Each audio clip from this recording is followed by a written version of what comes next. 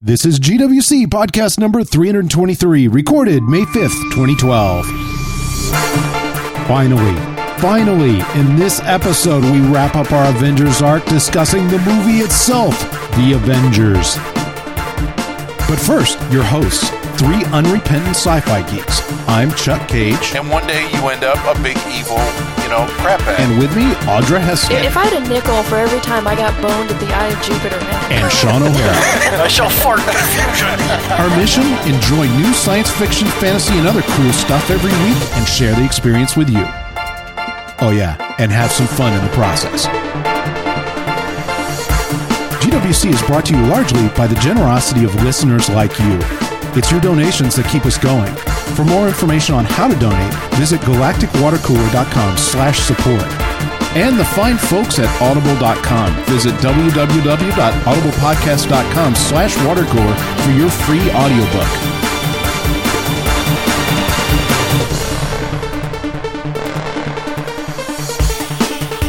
Of course, we'd love to hear your opinions too. So if you have something to say, or hey, you could introduce us to something new, don't just holler at your MP3 player.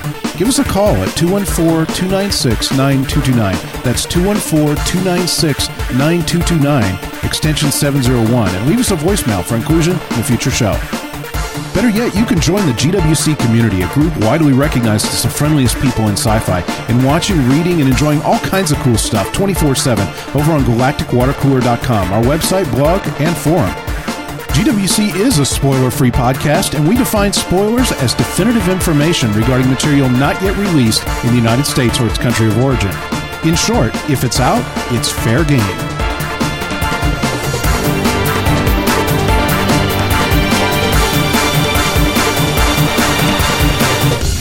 Welcome back, everybody. Cast 7000 in the future. Coming to you from the year 2000. Yeah. It's funny. The distant future. Chuck mentioned on Twitter a little while back, he's like, check out GWC. We got just shy of 500 casts. I'm like, holy crap. No, we've got really? a ton. 490 as of last week. Because I was You're doing talking the whole GWC network. See, you remember when I got behind and I was like, oh crap, because school caught me and work caught me all at the same time, and I just was hosed and I got a week behind, So I had to go in and I had to put out like 10 podcasts all one. The worst part is because I had rendered some of them and some of them I hadn't. I'm like, crap, I can't remember which ones are which. So I had to go look on the site to see which one was the last one that was out. And when I was looking through, I just started thinking, I'm like, man, there's a lot of podcasts on this site. So I whipped out my calculator. Hang on a second while I whip out my calculator. Well, I whipped this out. No. And then I saw a guy at Starbucks yesterday working with two calculators at the same time, and it made me think of you, Chuck. Because he had one, it was like one of those old, like super expensive scientific calculators from the 80s. Oh, yeah? And then I don't know if something was wrong with it or whatever, because the other one he was using was like this $2 like pink plastic one from Target. He's checking his work. Yeah. I was like, huh. My brother has got like 15 apps downloaded that are all scientific calculators and stuff like that for his Android. Oh, I found the most badass one. For those of you who are looking for a good calculator, and I have looked forever. Because the one on the random iPhone sucks. Yes. And I had another one that I bought for a while. I'm trying to remember. Anyway, I think I got rid of it off here finally. But I like RPN calculators just because once you think RPN, it's just easier to do everything that way. It's good. Once you RPN, you ain't never going back. Hell yeah. And so I finally found one, and it's like $10. So I was like really nervous. I'm like, I don't know. But the reviews look good. And I was like, oh, man, this could be it. Right. It's called PCalc. And it's actually, the awesome part is the icon, 42. See it? The number 42. Oh, there it is. Isn't that awesome? Oh, okay, there it is. I see it now. Nope, blind. Sorry. I wanted an RPN calculator that could be very complex, but would also simplify to where, like, you don't want, like, 50 million little buttons when you're, like, trying to figure out at the gas pump or something, or in the grocery store. That would display a tape if you want it, or multiple registers, but not. Cool. So it's like really simple. It'd be cool if it like actually spits tape out of the iPhone. But check it out. I can add, by just dragging down, I can add additional like registers at the top or get rid of them as need be. You can hit a thing real quick, and it'll show you the whole stack of what you've got. You can export the stack if you want. You can email it or copy it. You can click tape, and it shows you a tape of everything you've done since you started the app. I mean, I'm watching you describe this visually, and it's hard for me to understand. So, I'm sorry. Anybody that cares about calculators, really cares about them, will know what I'm talking about. You're freaking me out. Just the fact that you can easily and quickly reconfigure it from simple. Anyway, I'm just saying, it's badass. Yeah. Anyway, to go back to your original point, I don't know, what was I talking about? I don't know. That's what I was asking. No, you were talking about the number of casts, and so I whip out my calculator, and then I made my my Blazing Saddles reference that nobody will get, and then I got it. I got it. I was laughing on the inside. I see. I actually quoted it correctly. Yes, you did. It's true. So I whipped out my calculator and I'd added it up, and I'm like, holy crap! There are 490 podcasts. When you said we had available. almost 500 casts, I thought you meant GWC, and I felt like I was in a time warp Eureka time warp or something. Like, it's been 4 years. I won champion standing. It's crazy, alternate but reality. It was really funny. But back when we're like, we're going to add a podcast, and everybody's like, yeah, right, and it took me a long time because like Juan and I were like beating our head against the wall, going, man, we got to be able to do this on a weekly basis when we start it, and it can't be a bitch, And it took a long time to solve all the technical issues, and then once we did, you realize we've done like over 40 Modern Geeks, over 30. Of all the other podcasts, except Fitzmar, which we've done 10 of now. 490 podcasts, man. If you are my tweet was, if you are looking for material, 10 left. There is a lot of material available for you on GWC. You may not like all of it, but there's a lot there. Yeah, the guys were giving me crap. I didn't remember. They were talking about Legends the other day, and they're like, you realize you've been on this cast for 40 casts now. Really? I've got 17 WAs in the hole. I've got 300 of these. We've been casting collectively for a long We did 60 Toolmonger podcasts. God, I forgot about those. Yeah. I didn't add those in.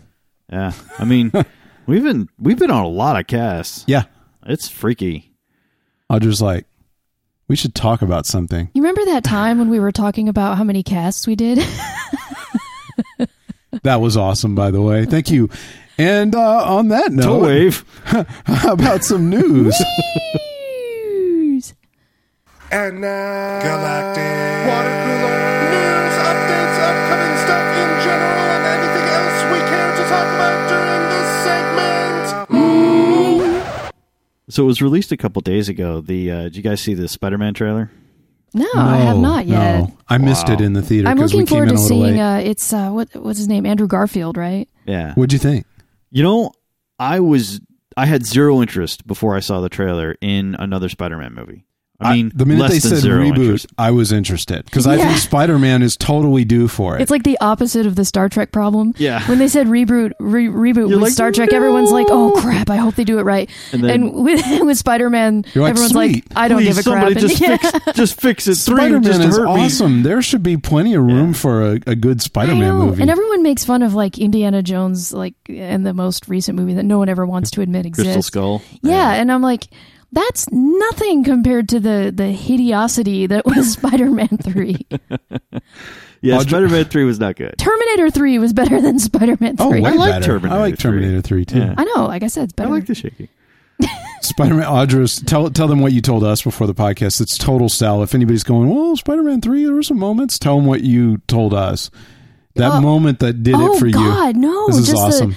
The moment of Tobey Maguire disco dancing down the sidewalk dressed as like a goth, like Hot Topic. Emo guy. Just with the disco, Audra's like, I couldn't take it.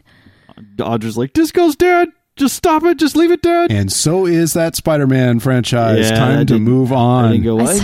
Tobey Maguire actually wasn't a bad Spider-Man. It's just no. It was just a bad the most script. believable Peter Parker I've seen crossing to the comics. Yeah.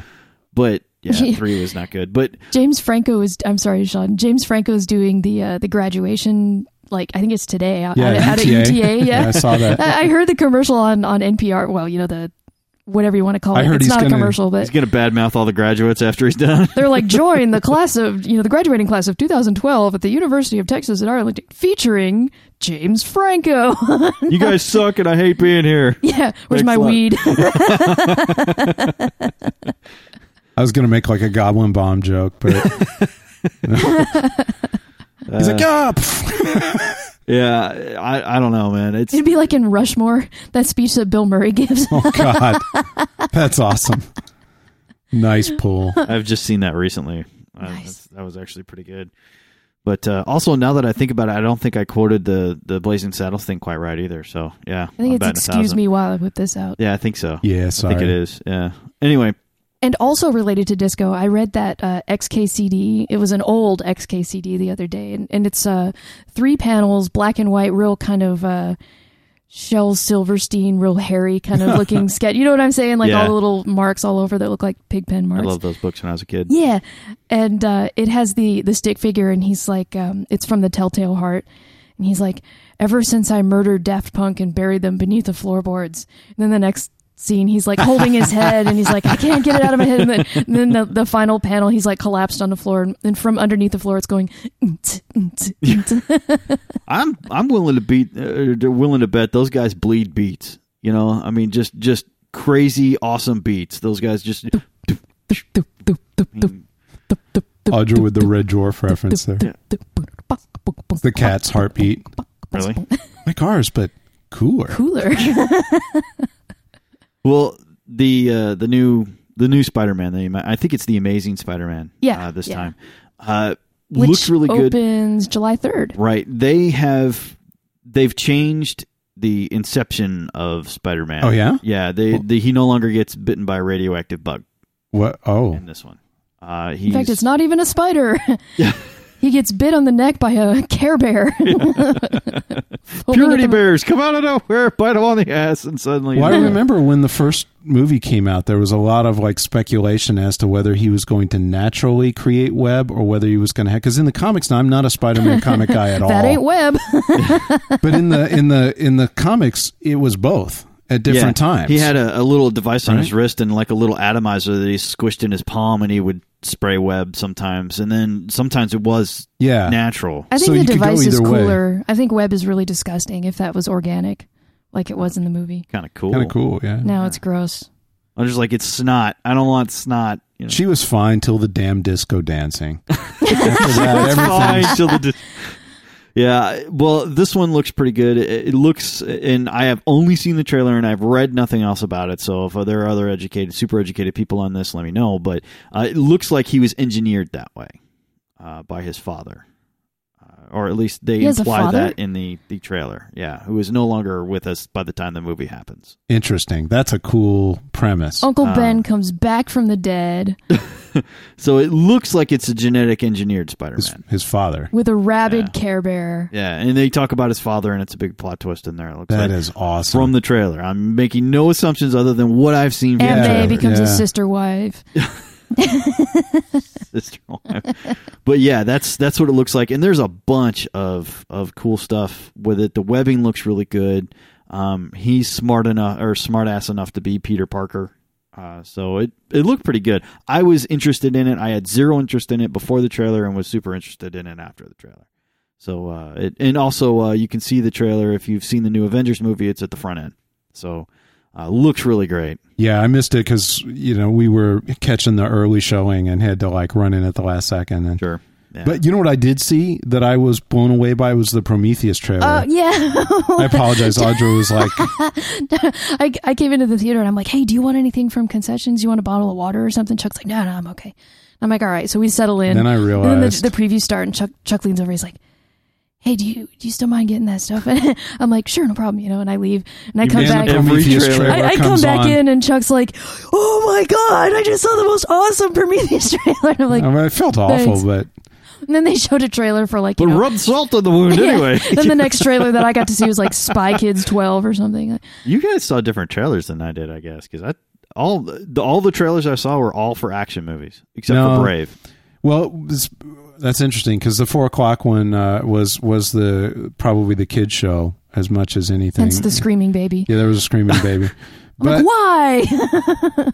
Why must you do You know, this? I felt like I couldn't say anything because the guy was like, he would let the baby scream for like maybe 30 or 40 seconds and then leave. Yeah. So he was like trying to see if he could calm the baby down. And when he couldn't, he left with him. So He did I'm a not good going to job bitch of it. about that. You know, it's like they're doing their best. I don't know. And then the old guy I bitch behind us about kept that. falling asleep. That was funny though. Yeah. When there was this real quiet spot. Yeah. We hear this. Yeah. And we're like, what was that? And I turned around I and knew there's what it this, was, there's yeah. this old guy who looked like David Crosby, and he was like asleep in his chair, and he was there by himself. Riveted to the movie, are you, sir? He was trying, you know. I know. It was- And it was Chuck's a like all 420 happy, showing. So Giving it's everybody kinda the like- benefit of the doubt. They were trying. You're saying it was a 420 showing, so it wasn't the movie that put him to sleep? No, I'm saying that. Was Everybody David bring Crosby? your herbs. Maybe it Think really about was it. David Who goes Crosby. to see movies at 420? You know? do. Yeah, well, rarely. Absolutely. Yeah. It's like Grandpa Simpson. I'm not old. And he like Pretty falls much. asleep mid-sentence. cost more. Well, yeah. I mean, I would have. You know, I'm old. I'm not a line guy. Stay up in line. I get up at 6 in the morning. I fall asleep around 10, 11 If midnight. they had a latest. 6 a.m. showing, I'd have You are not watched kidding. the crap out of you that. are not kidding. If there was a 6 a.m. showing, I would have been there. We're It was old. awesome though. Like the theater was kind of full, but there were empty seats in there. It was great. Like Yeah. the seats right in front of us were empty. And when we came out of the theater, there was this line going Yeah. out of the building for the next showing. Same thing happened to me. I went to the big one Yeah. down the tollway, and I showed up at 12:20. And I did you guys see 3D?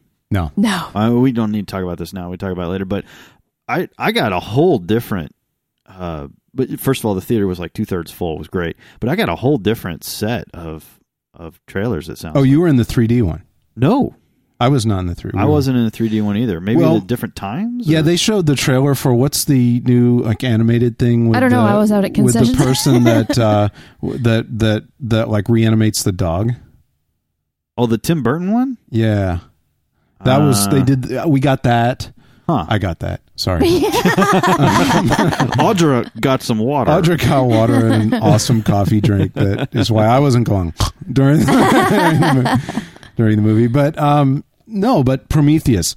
So I was trying to show Audra a trailer. I tried to find it, and I showed her a trailer that was similar, but it's the one that's online. June 8th, by the way. Prometheus opens. And the interesting thing is that the early trailer was good, but it's very much like it's kind of, I don't know, pat is the best way to say it. Like it's like it tells you very Like quick. you can't tell its gender. People just say lines. They don't show. They tell everything in it. Like they're like, we're going to go to this planet. We're looking for life. We haven't rendered the planet yet, so we'll just say we're going to go to this planet. It's still in the machines right now. It's in the queue. Oh my God, something bad just happened. But we can't show you because it's not rendered yet. No, but it was very much like very clear, good, bad. You know what was the one they showed in the theater was very similar, Oh, yeah? but it was so much more like complex. Like it wasn't like here's some good guys, here's some bad guys, here's what it was more like you could never really tell who was good or bad or what was happening or why, and it was awesome. It was the same story, but the way they told it. And I got to tell you, okay, I love the Alien movies, but I don't want to watch them.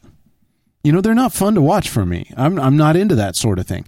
They are great movies, you know, and once every now and then, like when we rewatched them for here, that was good. It was good to see them again. It's not one of those You know? Saturday afternoon, I'll just flip it on and No. I'll just see put this how- on in the background and chill out. It's Yeah. not one of those. I gotta tell you, but like if I'm gonna go in, it's like my horror movie. You know, I think maybe people enjoy, but for me, like I watched that. I could tell this movie. I felt like I felt when I watched the original ones when I was a kid. Like when I'd sneak out and they'd be on late at night, and it creeps you. When the you saw the hell Prometheus out. trailer, you yeah, mean? because I was watching it and I'm like, wow, this is a really good The story. music was scary. It creeps me the hell out. From the which is- concession stand. as it should be. Yeah, creeped No, Audra out. I She wasn't even in the I theater, saw a man. similar. I saw a similar trailer online on a 4-inch screen Yeah, this I'm just morning. teasing you. Wasn't the same, but But man, 4 inches, 40 feet. You know, this is first of all, Ridley Scott definitely it has Ridley Scott written all over it. You know how Blade Runner creeps you out? it's interesting because it's this view of the future and it's exploring these interesting things, but it just, you don't watch it all. I don't anyway, because it just creeps you the hell out. Really? I never had that problem with Blade Runner. You know, man, it does me. I had that problem with a lot of movies, but Blade Runner wasn't one of them. It creeps me out, but not to that extent. I don't know. Yeah, you're just looking at your future. Can you frack it? It is really creepy, and Ridley Scott is very good at the corporate future, like the idea of what happens when the companies run things. And everybody likes to make Step 1, make them people under the law. Well, I was going to say Step 2, alien. I was going to say everybody likes to crack on that because it is.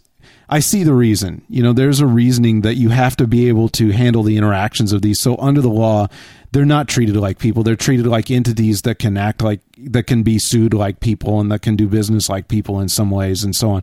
But you're right. The trick is what happens if you really do start treating them that way, like people, not just in a few legal senses, but you really do. If we become too dependent on that, what happens? And Ridley Scott is like, this is what happens, Blade Runner and Alien. And maybe that's why it creeps me out. Maybe it's not the aliens and the dark and the music. Maybe it's the damn corporate future that creeps me out. I don't know. Like, what if Apple runs the world, It'd be like Alien, but white and shiny. It'd be a run on turtlenecks. Reminds me of Margaret Cho joking about, like, who are the real people to be scared of, She's like, people are always like, watch out, walking through that rundown part of the city, and she's like, I don't worry about that. No. She's like, I walk down Wall Street and I'm freaked out. Like, that's where the criminals are. Yeah. And I'm like, looking over my shoulder. Yeah. You are not kidding. They don't steal your wallet. They don't steal your car. They steal your future. Yeah. Yeah. Yeah. Way scarier. Futures.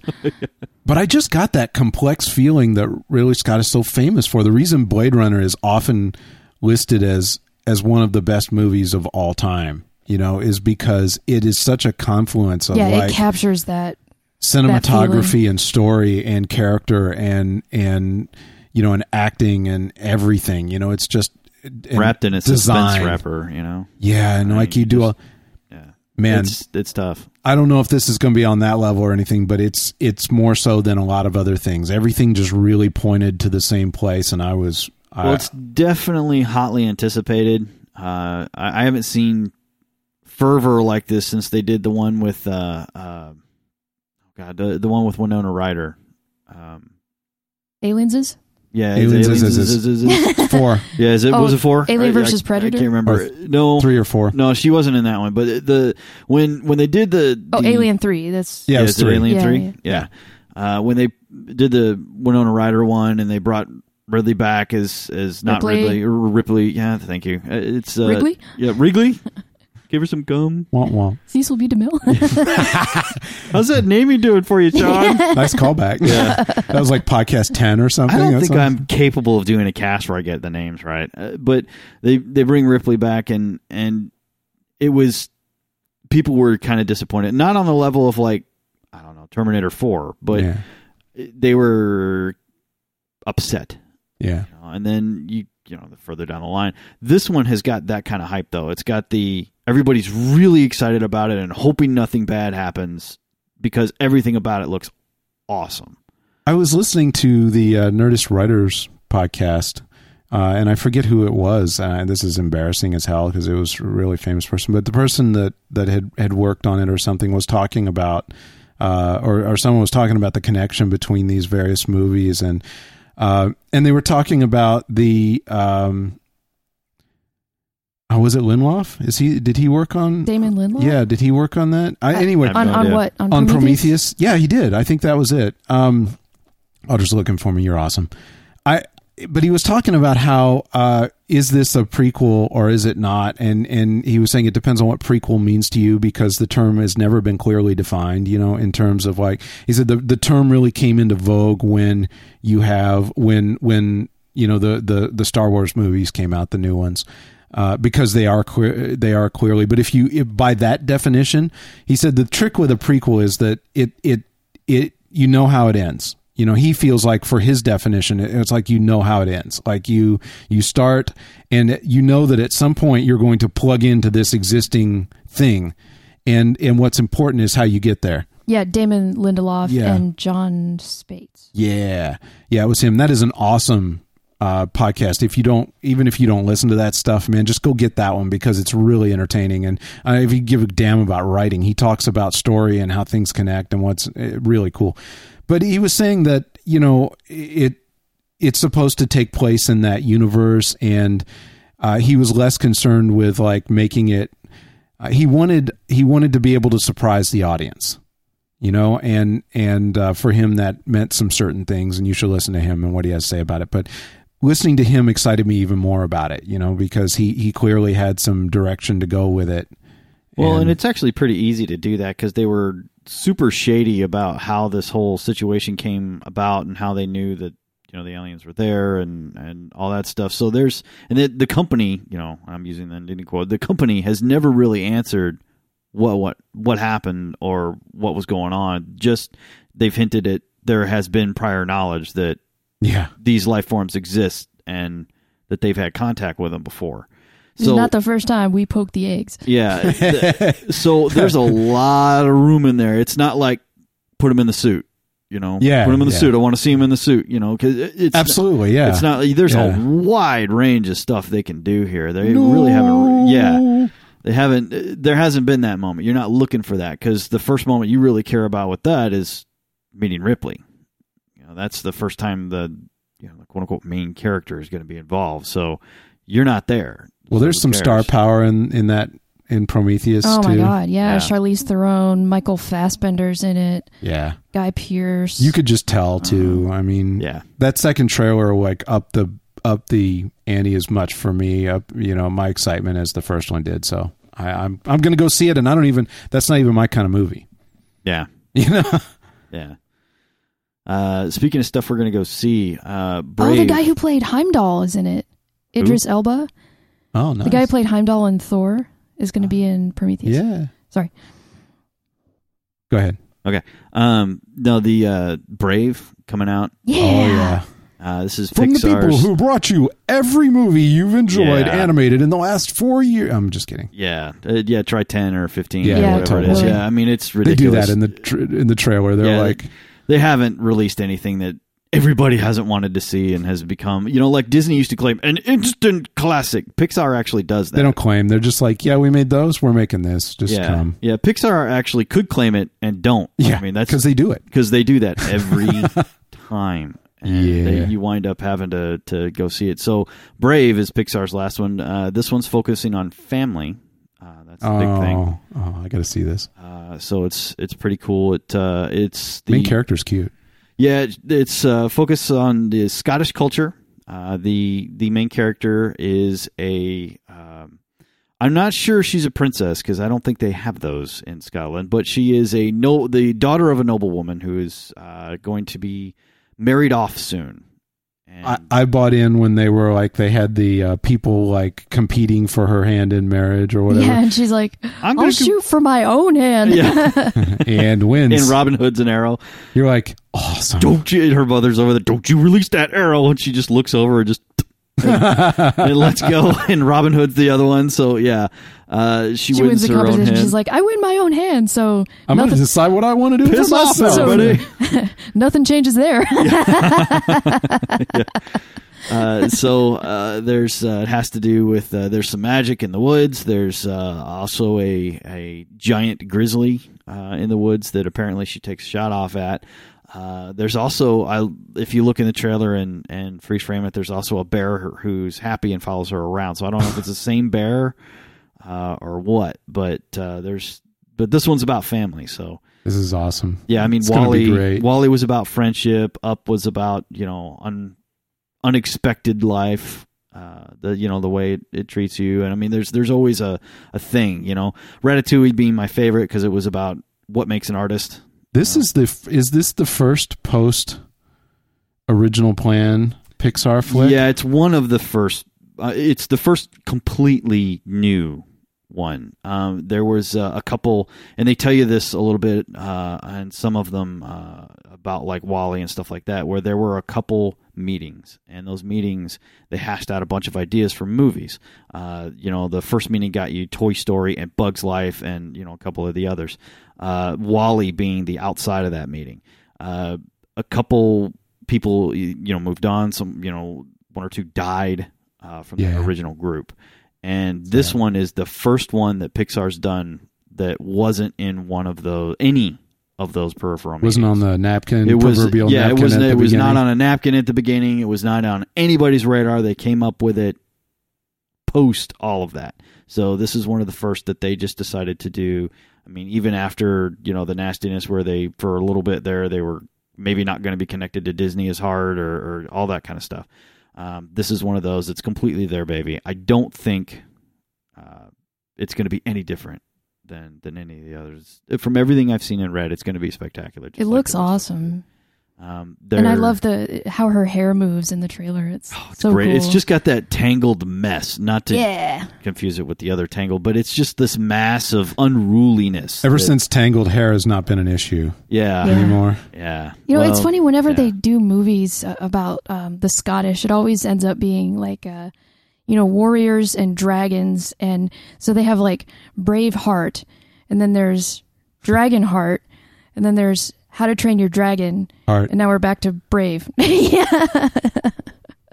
They're like, we only have like 3 words that we can use. We only do 3 things. We're like 3 combinations. We eat, we laugh, and we kill things. The Scottish movie name generator. Yeah. It's like random combinations of dragon, heart and brave. Yeah. It also Dragon works. Brave. Brave Dragon. Heart Dragon. They'll just buck the trend one day. They'll come out. This month, coming soon, haggis. That was So I Married an Axe Murderer. Movie you've never seen. Yeah, a little bit. But I mean, there's never been a bad Pixar movie. I don't think they're going to start now. I want to see a movie about Scottish culture that focuses on like something completely unexpected, like sweater folding, or I don't know, like Scots who write code or something. Like, speaking of So I Married an Axe Murderer, the Seth Green was on the Nerdist podcast this last week or the week before, very recently, and he mentioned in this one point that I thought was really interesting. He mentioned how at the time that the role came up for him in what's the big recovery movie for what the hell is wrong with me? I don't know. I can't say names. Can you names. Give us more clues? I'm just like, can we Scooby-Doo My this? brain isn't working. From So I Married an Axe Murderer, the main, was on Saturday Night Live. Mike Myers? Yeah, Mike Myers. What was his... Austin Powers? Yes. Austin Powers. When the Austin Powers role came up for Seth Green, he had his option at the time was a role in the Carrot Top movie. Now, the funny thing is... Well, he made the right choice. Yes, but he was pointing out how at the time, and this is what's so funny, is that at the time... Carrot Top had just had this big revival and was doing really well and was really popular, and that's why they were going to make this movie with him. And Mike Myers was at a low point and had just done So I Married an Axe Murderer, which had a cult following later, but at the time flopped in the theater. Yeah. And they were going to do Austin Powers, and nobody believed in it at the time. And he was like, I don't know. He had agreed, so he was like, well, I'll just go. I'll do this. I had agreed to do it. I'll go do this. And he goes and does it. And of course, they never made the Carrot Top movie, or if they did, I don't remember. And Austin Powers went over the top, and of course, Seth Green's role in it was awesome. Oh yeah. And from there he went to stuff like everything. Yeah. I mean, just incredible stuff. I mean, it works out. You know what Carrot Top looks like? I can't remember if it's in a video game or like sort of like the jackals in Halo. Now. The jackals in Halo, they have almost like a human lizard kind of body where they look human, but they're like super ripped.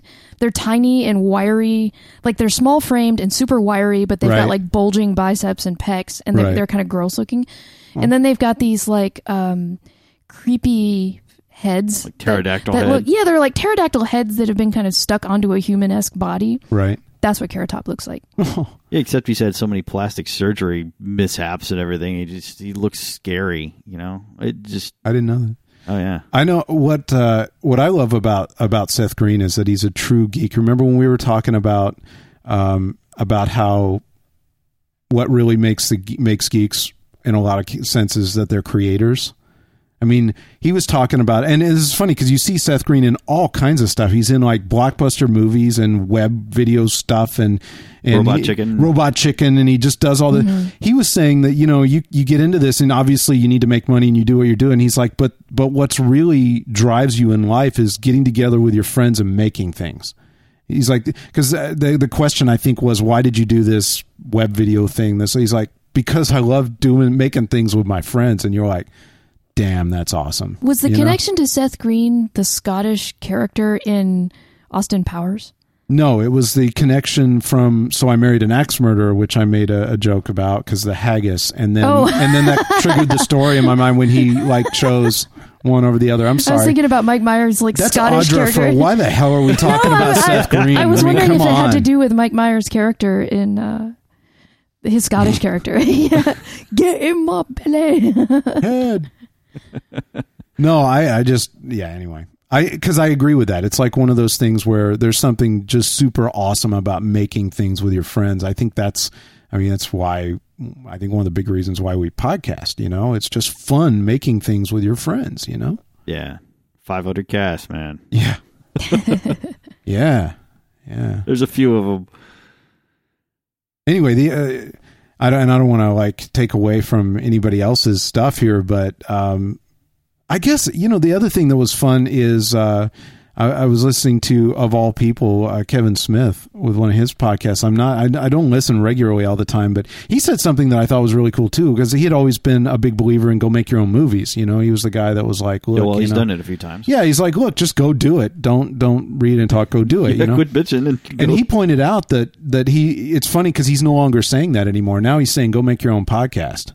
And I totally agree with the sentiment. He's like, we used to say that about movies. He's like, but movies, even with the new technology, they're kind of hard. It's hard. Expensive. You got to there's a lot you got to learn, and there's a lot of stuff. He's like, anybody can do a podcast, and he's right. And it doesn't mean it's going to be good, or that anybody will listen to it. But you can make one. But what's really awesome is how you can, and back to Seth Green talking about this, he was saying, even if only a few people listen to it, you're into that, And that's what's so great about it is that you can do a podcast. It scales perfectly. You have a chance to create. Yeah. Even if you and a couple of your friends make a podcast and your 20 friends listen to it and get a kick out of it, that's fun.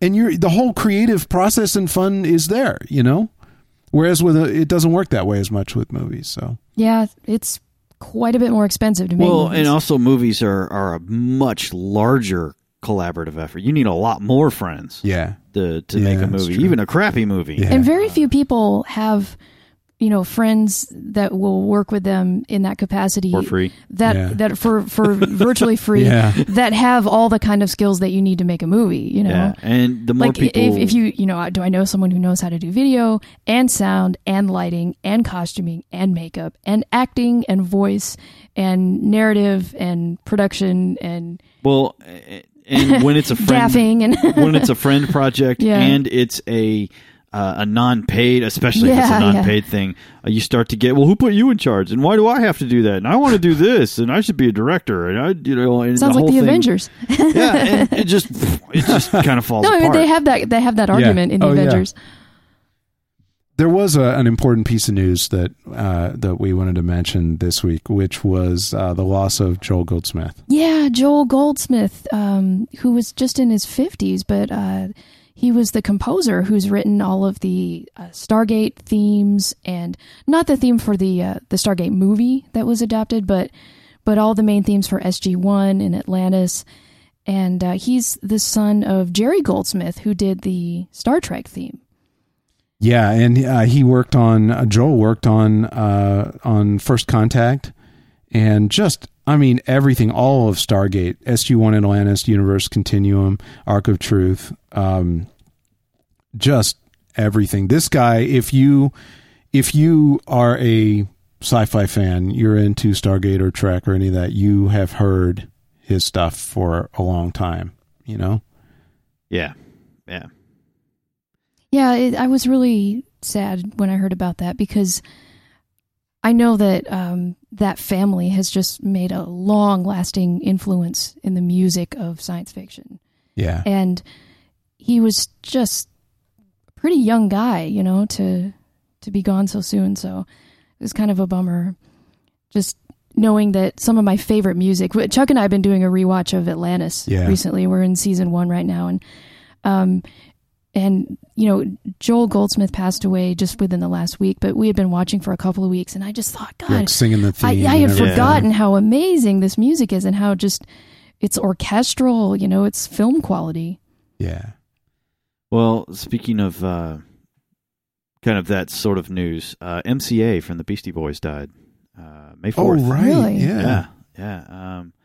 Born in 1964. And he was, of course, one of the founding members of the Beastie Boys, MCA, and he passed away the 4th. So that 46, 47, something. Wow. Yeah. What happened? Do you know? I don't. I was just looking to see if I could find real quick, but nobody's really saying, the article I popped up didn't really say how he died, just that he died. I was kind of depressed. You know, it's funny. I've never been like a huge Beastie Boys fan, but I feel you always got to respect it. Well, you feel like I listened to some, you know, and in high school, come on, you know, for me, not. Yeah, it was right in the middle, you know, you had to listen to it. But I feel like whether it's the thing that I want to listen to all the time or not, I feel like it's one of those acts that just had a huge influence on the future of music, you know? Yeah.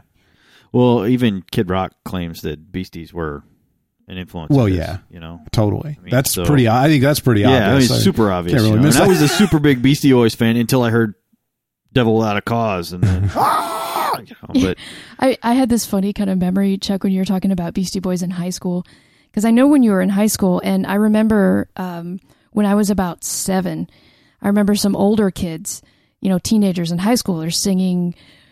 You gotta fight for your right to party.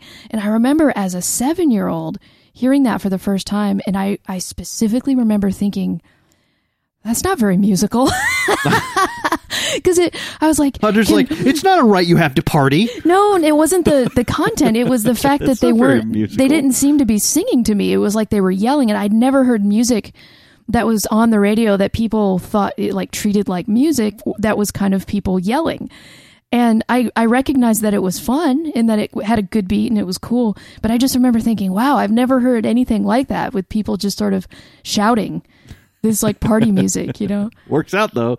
You ever have absolutely. And there's more to it. Of course, ever have that moment though, where you realize what makes like an artist or a person that's famous for some kind of art, what makes them that way, and you're just an instant fan, whether it's your thing or not, you know, like, oh yeah. Like I was thinking about, like for me, like with Seth Green, it was seeing him on, and I know there are other things too, but like seeing him on Punk'd. You remember that? You and I were watching it, and the episode where they punked him and he actually was really cool about it. Actually, but not even that. The whole time he never ever got angry. He never like flipped out, and he never nothing. The whole time he was just like, "Man, it's okay. It's going to be all right." You know? Man, it's okay. Yeah, and you're just like, wow. With Kid Rock, I actually get off on listening to Kid Rock sometimes, but it's not my thing normally.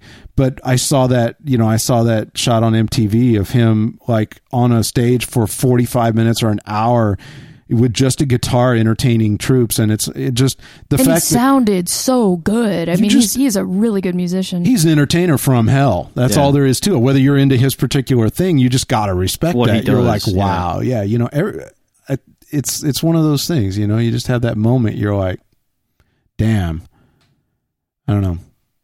Props achieved. Achievement unlocked.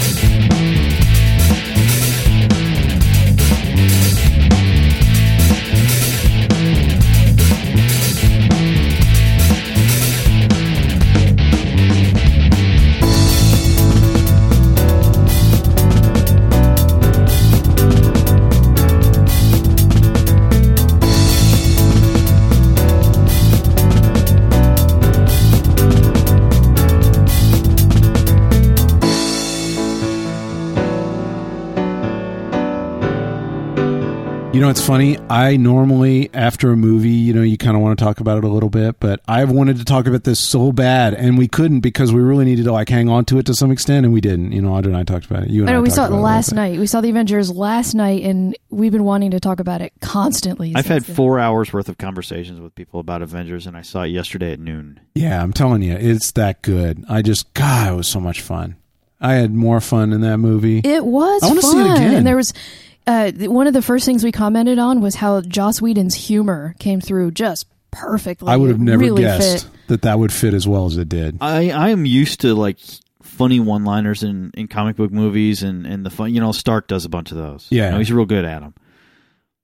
The amount and the where they came from in this movie, the value of them. Yeah, I mean, just the Hulk whack-a-mole scene right there. A, didn't expect it. No. And B, it was so damn funny. I didn't hear the next, 3-4 lines of the movie after that because the entire theater was just busting out laughing. I was telling Audra this. It's like the boss battle in a movie. You always expect it's got to be this big, build up and then kind of release and it has to be a big. And here it was just like. He put the Hulk in a room with him. He addresses this totally, Whedon addresses this totally differently than anybody else does, and yet it works, Yeah. Just to looking at him, and then whack, whack, whack, whack, whack. You're just like, he goes all Are you going to explain style. what you're? The Loki. Right. Are you want to recount the scene? We could. Totally. Yeah. Okay. It's I wasn't sure if you were being vague to keep people from spoiling on it or. Audra, we're clear this to whole spoil. thing is a spoiler. It's fine. Yeah. We're going to talk about it. It's cool. I'm talking about the scene where Loki is defeated, right? Where I know what scene you're talking about. Yeah. There's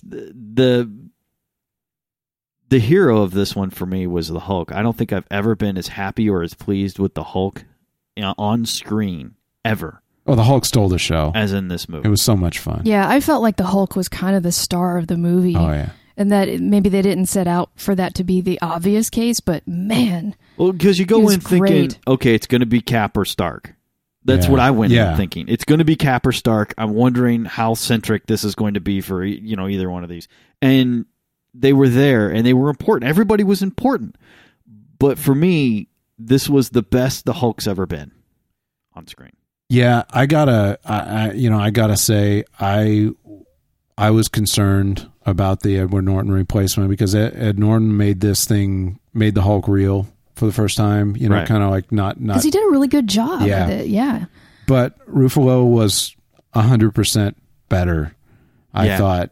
And we talked. I think my opinion is that the reason he's so much better is that Edward Norton just, how you look at a car and you say it looks like it's going 100 miles an hour while it's sitting still. Yeah. Because it's just everything about it is fast. And Edward Norton, everything about him is aggressive, and intense. He has angular features, and he's he's tense and aggressive, and he can't turn it off because it's what he is.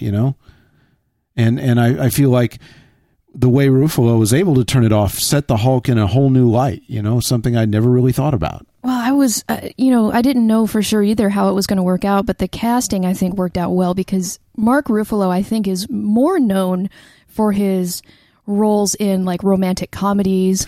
Right. And, he's very cute. He's kind of he's got a gentle kind of presence. Yeah, he has an easy way about him that you kind of start to trust him whether you should or not. Yeah. And one thing I loved about the way of his Bruce Banner is that he always looked a little rumpled. Yeah. He had some gray in his hair that I think might have been added. And he looked always just a little bit like he hadn't quite shaved, and his clothes were kind of ill-fitting, and they looked sort of scratchy, and he was always kind of wringing his hands, or not really wringing them, but sort of rubbing them there was this constant kind of calming effect of rubbing his hands together or something. And not in a villainous way, but, just a preoccupied way. And you see how really intelligent and really, even Stark says, finally, someone who speaks English, Is that what that was? Who can speak in his scientific awesome. language. And then Am I the only one who did the reading? Tell me that, didn't yeah, that was funny. And because Pepper makes him with like serious motivation to do so. But yeah, like Banner, he's this brilliant scientist, but he's not an over the top anything, and that's what I think was so awesome about it. Is he's not an over the top scientist.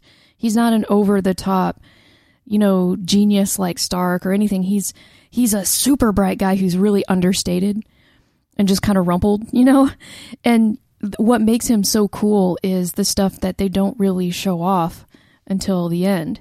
And that's you're absolutely right. I think the reason that he is able to bring the Hulk to life and set him in context so well is that, the Hulk is the most powerful character in the movie. Yeah. By far. And I didn't know that until I saw at the end how quickly he can move, and he can jump from building to building, and it's just nothing. In the comics, he can jump into unstoppable. orbit. Yeah. He can't die. Yeah. And that's it. Sean and I were kicking this around this morning. It's really funny that, you got to be careful with certain words like indestructible, for real, indestructible. Like if you have an indestructible object, and I'm like, I picked up a kitchen timer, and I'm like, even if it's this, if there's a truly indestructible object, the world changes. That changes everything. And if it happens to be a person, that's even crazier. Because it's part of the laws of physics that you can't really destroy matter. You can only change its form. Right. And with him, you can't do that either. Yeah. It is a truly indestructible thing that happens to be strong to the point of absurdity. Well, that gets, depending on which comic set you read, that gets stronger in direct relation to the amount of force applied to it. So the more you try and hurt him, the stronger he is. It's just one of those, I love the fact that he is far and away the most powerful character there. The others are weak compared to him. And he's the calmest. He has to be. Yeah, he has to be. Because if he's not, the world will be over. When Banner admitted to basically trying to kill himself at one point, it was kind of chilling and just, man, everybody in the theater just had rapt attention on what he was saying, because he doesn't talk a lot. No. And when he does, he only says really important things. Well, and it's punctuated by how intense that it is, that he's like, everybody's talking about how dangerous he is, and, what should we do with him? And, we should just do this. And he's like, look, I've already tried to take care of this. I put a bullet in my mouth. He spit it back out. I can't fix it. You guys can't fix it. Okay, there's, in Stark, just 5 or 20 minutes earlier or something like that is sticking him with a rod, just to see it. Oh, that was funny. A little taser. And he looked at his eyes real close. He's like, ooh, are you in there? Yeah, I think I could handle being sharp objects. It's not a big deal, man. I have so much admiration for him, though, the way that he just controls himself. It's awesome, the moment where he literally is like, you want to know my secret? I'm always angry. And you realize, and that look that Ruffalo manages to get just right, that's acting brilliance. When you see that he really is calm and angry at the same time. That was, that intensity. And there was something, not quite as important, but the way that he talked, Ruffalo actually affected this kind of way of talking almost through his teeth a little bit. Almost like Jeff Goldblum did in Jurassic Park, that kind of thing where he kept his mouth almost closed all the time when he was speaking. And you know what I mean? He didn't open his mouth very much when he made words. And Ruffalo doesn't normally speak like that. So I thought it was really cool that he really, really affected this character. You know what I'm saying? It wasn't just the dialogue that was written for him. It wasn't just who the Hulk is. Ruffalo himself really, really deserves a lot of the credit, I think, for bringing that to life. Because a lot of times it's just amazing writing. Yeah. Well, and looking back on it now to understand how much control he's in, and, when he was being recruited by Black Widow, first of all, they came light. Okay, 50 people with trance guns and all that kind of stuff. Yeah, there's nothing. You came light. But she goes in and he hits his hands on the table, and you realize that he really is in control, and he really did just want to see what she would do. She can't hurt him. There's nothing she or anybody else can do to him. He just wanted to know the situation. And he wasn't afraid of the gun or anything else. He already knew. He just wanted to know where he stood. Right. Yeah. And wow, That was when Played he the laughed. He's player. like, "I'm sorry, that was mean." He really, and you thought he was just kind of, at first I Yeah. thought, okay, he's just kind of backing off because he didn't want to get shot. He doesn't care. He No. really was just like, yeah, it was kind of mean. Yeah. I liked how they, did take us to some faraway locale, kind of like with the Edward Norton Hulk. Yeah. He really does end up in this, in the middle of India somewhere, trying to just help people. Yeah, because it's the literally. only thing he can find, purpose in. If you were, you got to wonder how the world would change for you if there was nothing that could threaten you. Like if literally you had no reason to be afraid. Thank God he's the kind of person who wants to help others. Yeah, thank God he's a Wow. nice dude. You are Yeah. not kidding. You are not kidding. And stays a nice dude. Yeah. I mean, you could get really bitter about that and blame a whole bunch of people. You could blame your fellow man. You could blame the planet. You could blame all kinds of stuff, and no one could stop you. I mean, that's the scary part. He cannot be stopped. I just had a really weird thought. I've told that story before about bungee jumping and how what was weird about it was when the adrenaline comes, but after you need it. So you just stand there and you're experiencing this adrenaline rush while you're standing still, and it's really weird, right? That's a crappy feeling, like the fallout from adrenaline. Oh, fallout afterward, yes, Yeah. but during it's amazing. I imagine, I don't know, but it's wild, But I was just thinking, the reason I mention it is I think, Joss Whedon has been is famous for this thing, like where he gives you a scene that brings out a really strong emotion and then makes you experience it differently by switching it up very quickly. Obviously like Yeah. the wash moment, Yeah. which is the famous one, where you're like horrified while something else happens. And I think that moment, that reveal with the Hulk, when he looks at you and he's like, I'm always angry. And that moment is so special. I remember feeling kind of like you get tingles, you're Yeah, like, yeah. whoa.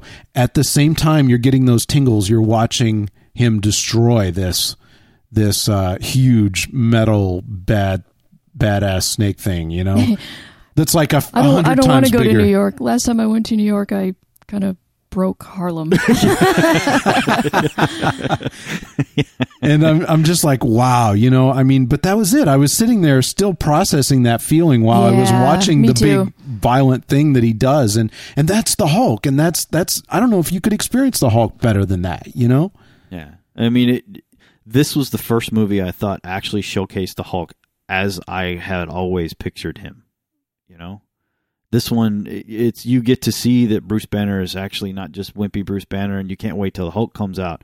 Bruce Banner is every bit as worth it as the Hulk. Yeah. I like in the credits how when they showed Mark Yeah. Ruffalo's name at the end credits that they showed the glasses. Yeah. Like that was the object that they chose to associate was with awesome. him. Yeah. Not That was- Hulk fist. No, it was like, Hulk hands. And I wanted to mention quickly a few weeks back on the cast I had asked about Lou Ferrigno and his voice and I got a number of emails. Janitor Bob was the first one to send me an email, and I think Barb B. Kitty did, a couple other people who all kind of let me know that Lou Ferrigno has a hearing impairment, which is not 100% but almost 100%. It's like Right. really and pretty much has his entire life. So obviously it's gonna affect the tone of your voice and everything if you can't hear it coming back to you. But Chuck told me, and I didn't know this, that Lou Ferrigno actually voiced the couple of words that the Hulk actually says in this movie and in other live action. apparently versions. all of them, right?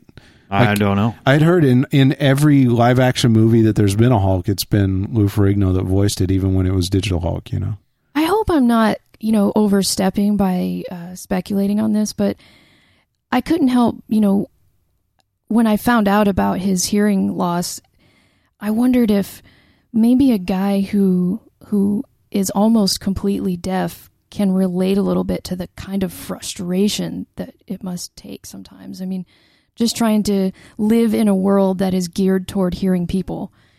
There's got to be a level of frustration that he maybe can feel a little bit in common with the Hulk. Everyone has their reasons for feeling that kind of anger, but Well, let's put it this way. He did such a great job as the Hulk Yeah. that to replace him required technology that took 30 years to develop. Yeah, it's true. That's how cool he was as the Hulk. Yeah. And a number of actors. And he still voices it. Yeah. I mean, it's pretty cool. Sean mentioned Black Widow when she came to recruit Ruffalo in the middle of India, and I just got to say I'm really pleased with how Black Widow turned out. I know I've been ranting for weeks. They only about, gave you like 2 or 3 Black Widow ass shots that didn't need to be there. Yeah, I've got to comment on that too. Yeah. But I know I've been ranting for weeks about how Black Widow, is the only female at all the group, and how she was shown as basically just a chick in a cat suit with no really overt superhero powers, and all the obvious stuff that she kind of was like the sexy one, and it just was annoying. But having seen the movie, I was pretty impressed. And yeah, Chuck and I were talking about the physicality of the camera. Hey, what's interesting, and I hadn't thought about this as clearly, and this is Audra and I can't remember, I think it was you that said this, but I just think it's great.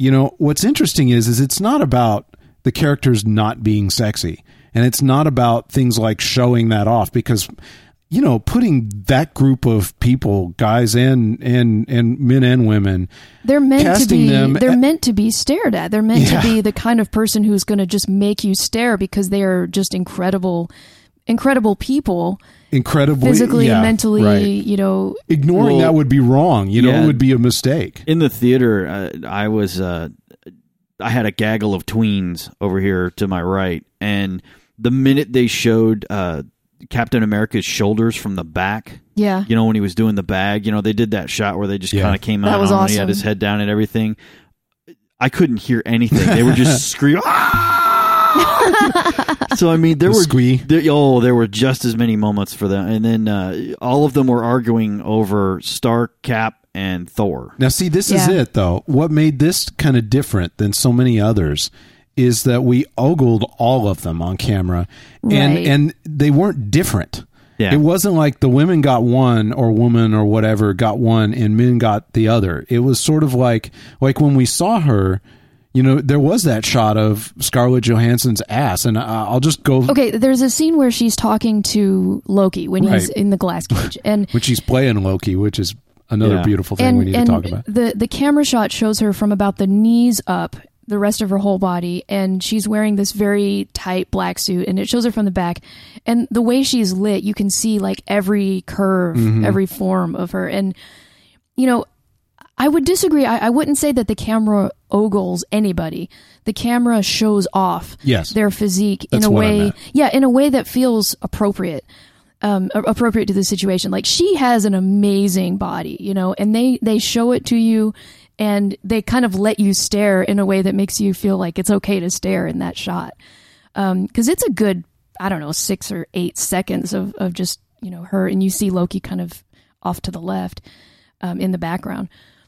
But yeah, I mean, the thing is, so many movies, like, and I'm gonna pick on Michael Bay because he's known for this. Yeah, Michael Bay's camera work, it ogles women in a way that you feel like the camera is the manifest eye of a drooling frat boy. The camera itself looks up and down the woman's body and zooms in and out on all her parts, and the camera itself is going,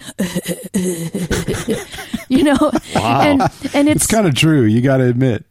And it's annoying. I don't know if I'd have said it that way, but perhaps. It's a creative way of saying it. I thought that was really awesome. Take an informal poll. Ask the hive mind. How many people have felt that way? And I think, Sean, maybe it doesn't like jump out at you, but if you saw it. Well, I don't know. There might be other situations where it would be easier for you to recognize it, but it feels like the women in Michael Bay. Booty blind? I'm saying that if the camera was treating men that way for so long in so many different ways, true. And it was just considered the normal way to look at women. I'm not debating whether it's true. I don't know. Oh, no, I meant I was just thinking about that wasn't directed at you. That was directed just at listeners. I was thinking, the reaction, I think, because it's so overtly sexual, the reaction if they overtly sexualized men in that way would be that a lot of homophobic guys wouldn't see it. Well, that's true. Would just walk away. That's what I thought. That made me exactly. say that. I mean, you drape Megan Fox over a motorcycle and then do a worm eye shot. exactly a crawling worm eye Yeah. shot to Yeah. her, then yeah. So They did that with a guy, you know. So a lot of people do that, you know, and Michael Bay's kind of one of the worst offenders at that. And you know, I like the Michael Bay movies. It's just yeah, but the Michael Bay camera is obviously the eye of a heterosexual guy, you know. Well, and there's no doubt there. There's Yeah. no doubt, you know, and it was really awesome in Avengers to see a camera that appreciated different physique. And it was almost like a neutral kind of eye that said, you can be attracted to and admire any of it's these okay characters for you to equally. bring yours to it instead of here's Right. mine. Exactly. Yeah, that's yeah, it. That's what exactly is interesting. It took me a minute, but I see what you're saying. Because I don't dislike the Michael Bay, but I see the point that, you know, like I said, it would be very uncomfortable if they did that with a guy, which again for me, which means that it's angled for only a certain group of people, you know. And I think, you know, sometimes I think people misunderstand, especially women and people like me, when we say, I don't like when they do that, because I think they misunderstand and think I'm trying to say that I don't want to see sexy women or I don't want to see women portrayed as sexy or whatever. Because that's not what I'm saying. I'm saying You know what I'm saying here, which is it should be treated like the audience is more than just one group. I'll jump in with here one interest. with you because this is something that gets me in trouble a lot, and I understand why, and certainly nobody has to agree with me, but I feel like I don't have any problem with nudity. I don't have any problem with porn, you know, but I feel like it's different. Like when that becomes the focus, it's different. It's a different kind of thing than other stuff. So when you mix it up in certain ways with shows, it turns me off. You know, like when you have so much nudity in a show that it becomes one of the focuses of the show. It's foci, yeah, it is. Oh, yeah. But it starts to feel more like porn and less like, you know, it's just the context of yeah, it. exactly. So for me, it's not that I have any problem with any of those components. It's just I kind of feel like I'd enjoy it more if we put it together in a different way, you know. And I guess, you know, I'm kind of in a minority with that, I guess, but that's some of the shows lately that have been like really, really nudity heavy. It's just Spartacus. Yeah. For me, it's distracting for me. That's a selling point for me.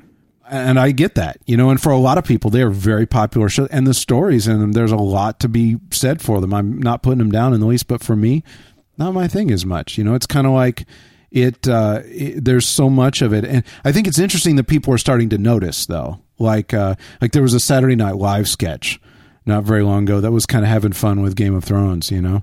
They were you know, kind of essentially suggesting that did you see it? No. The sketch, it's really funny. It's because that's what Saturday Night Live does, is they poke fun by exaggerating, right? Well, yeah. So the way they did it is they're like, they had this like 14-year-old boy behind and he was like the consultant, where they were like every scene they would go to the 14-year-old boy and say, what does this need? And he's like, you know what this needs? This needs, you know, two chicks going at it in the background, and every scene they would add in like this, like porn in the background, you know.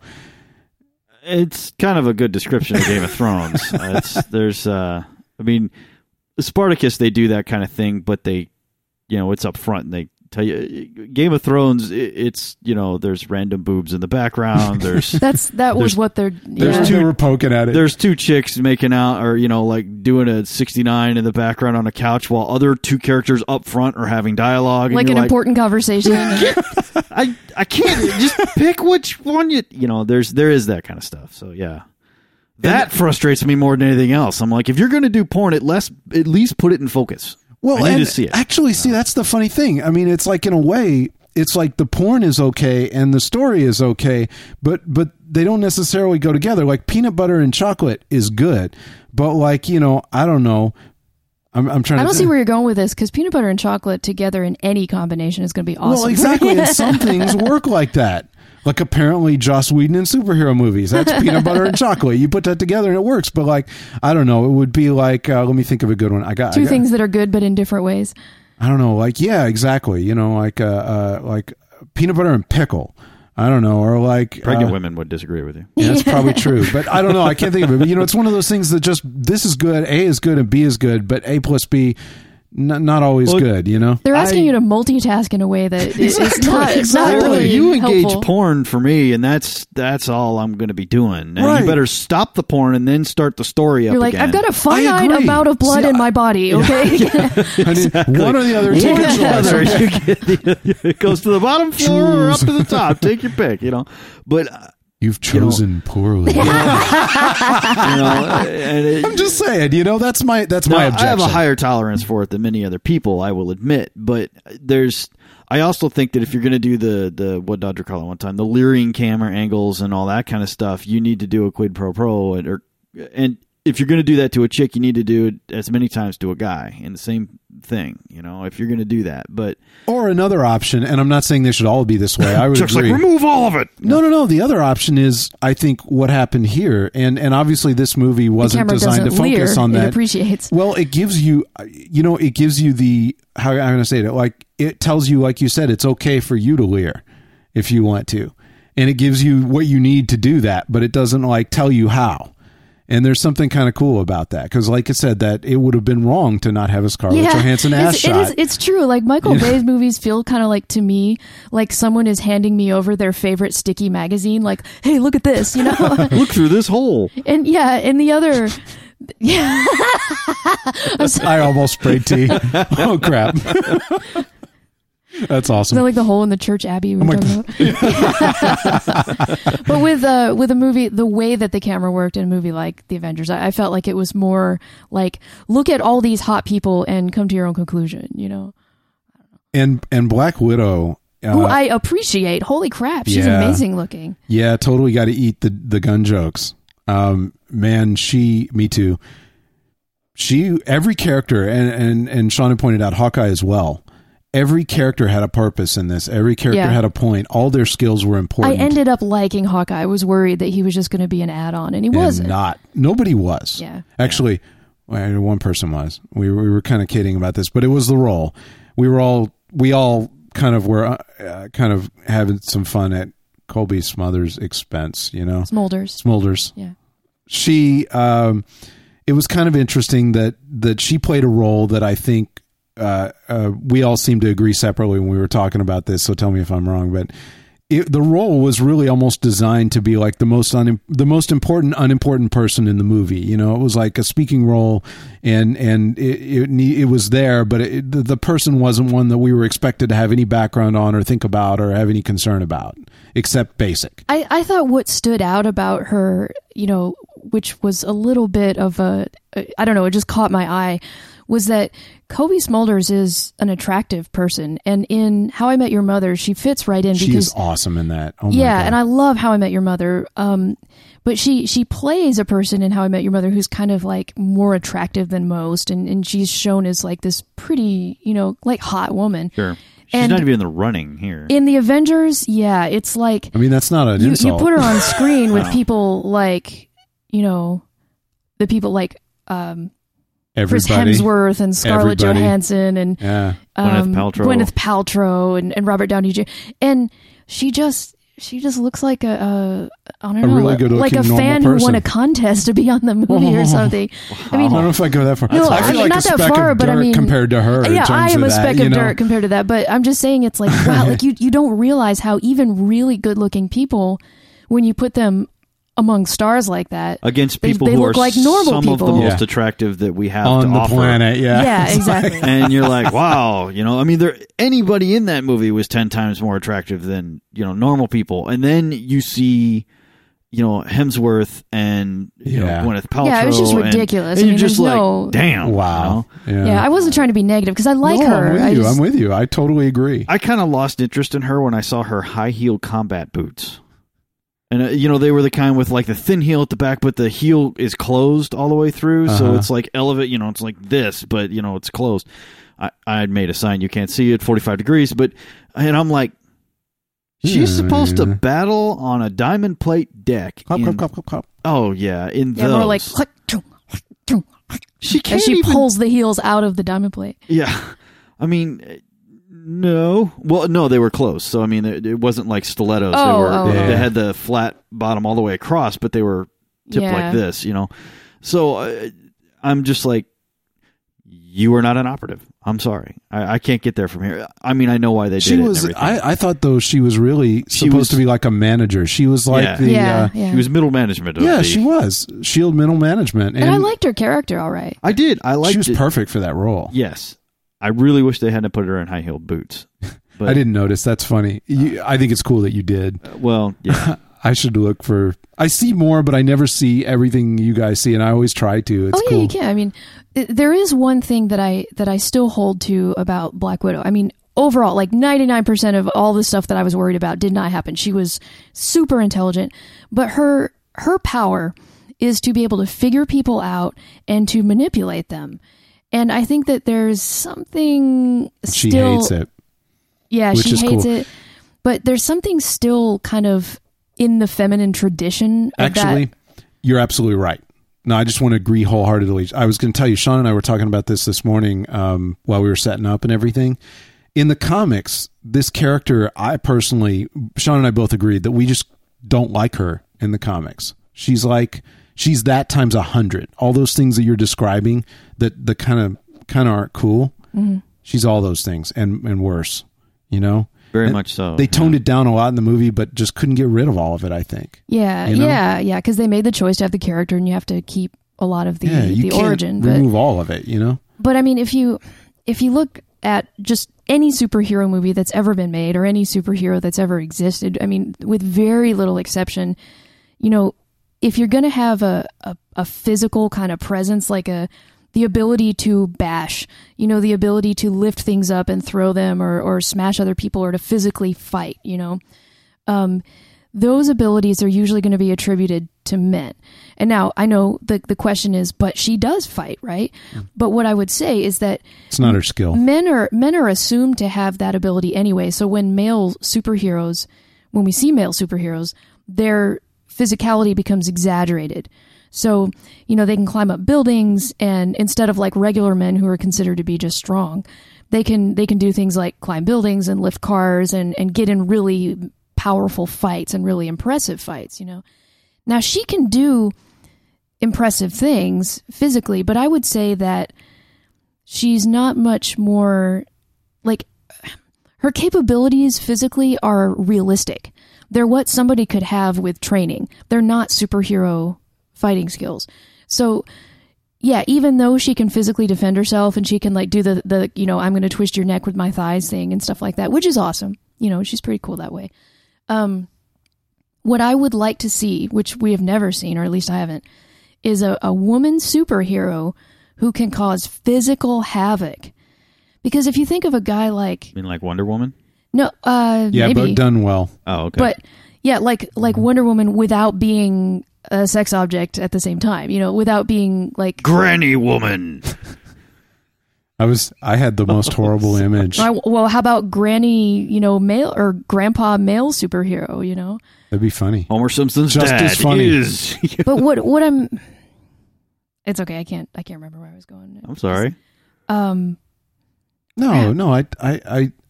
I think I know what it was. You know, Tony Stark is not like a super physical guy. Like, he's in really good shape, but all the physical stuff that he does is through his brain and his technology and his suit. And he's small compared to the other guys. So, yeah. And he's small frame compared to the other guys. So why do we still not see women? I could see the argument that, well, women are not built that way, or it doesn't make sense to imagine a woman physically matching. Fine. But why don't we have a woman who's smart enough to make a suit who can cause physical havoc? You know? I think that the world is ready for that. Yeah. I think that we're on our way to it. I think that it takes a lot to overcome 100 years of stories and literature and material floating around to create the new things that will work that way. Yeah, I think we're on our way to it, and I think we it's took some big jumps in the last couple of years. Sure. And I just think it's an interesting observation to see that women's superpowers are almost always mental or emotional.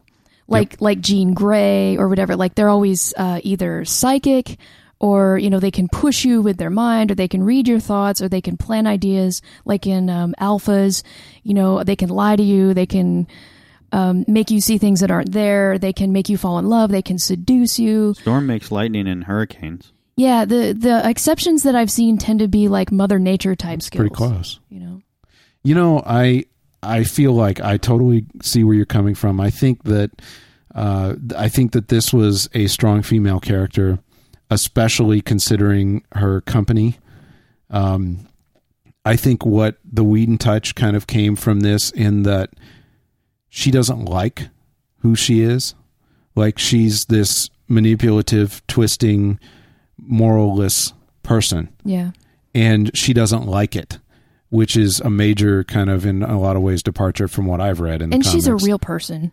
We get to see her as a whole person. Indeed. And the fact that, I think this is a funny one, as Sean mentioned, you always have to be a little scared of the skill when you can manipulate Loki. Yeah. That's scary. That's got to be a checkbox the on a king resume. of manipulation. Yeah. That's like when you can play Loki. That's not bad. The devil went down to Georgia and got his ass handed to him, Yeah. And ended up buying some timeshares in Florida. It's like that's bad. That's not bad. I mean, you can get a master manipulator who is basically an eternal and has been doing this for longer than your planet has been alive. I love how that connects to the scene with her in the beginning with the Russian. He was like terrorizing her. I'm working. Yeah, and she's like, I'm working, and this idiot's about to tell me everything I need to know. And I'm you're doing like, an interrogation, and you're like, she is. And you're like, oh my God. And I'm thinking, is she lying? And you're like, no. She is in control. God, I hate to say it, but I accidentally caught that. They showed that clip on The Tonight Show, or whatever they call Jay Leno's vehicle now. And I saw it online, but she was on the show, and that was the clip they played. And I had seen that clip like the day before. So when they went in there, I was like, this is how that fits. Oh my God. Yeah. And she's tied to a chair, and she like beats down everyone in the room with the chair that she's tied to. She was just there because that was the way to get them to tell her what she needed. So that was how it was going to work. She is always a step ahead, when it comes to how people work. Or Loki wanted to see her react a certain way, so she gave him what he wanted while she got what they needed. We came home last night, and I was like, after all the crap I gave Black Widow, and even though this movie does not pass the Bechdel test, I still really liked it, and I really like Black Widow.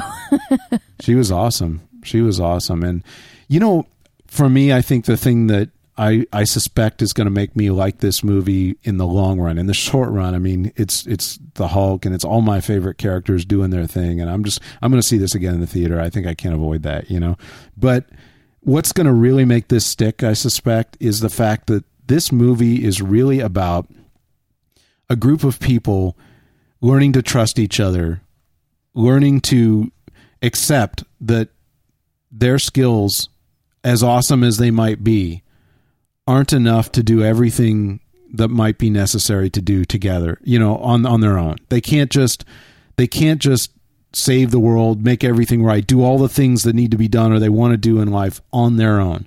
There comes a time where I think all of us have to accept that no matter how good we are, no matter how good we think we are at everything, that you can't really do big, huge things until you're willing to, let somebody get your back.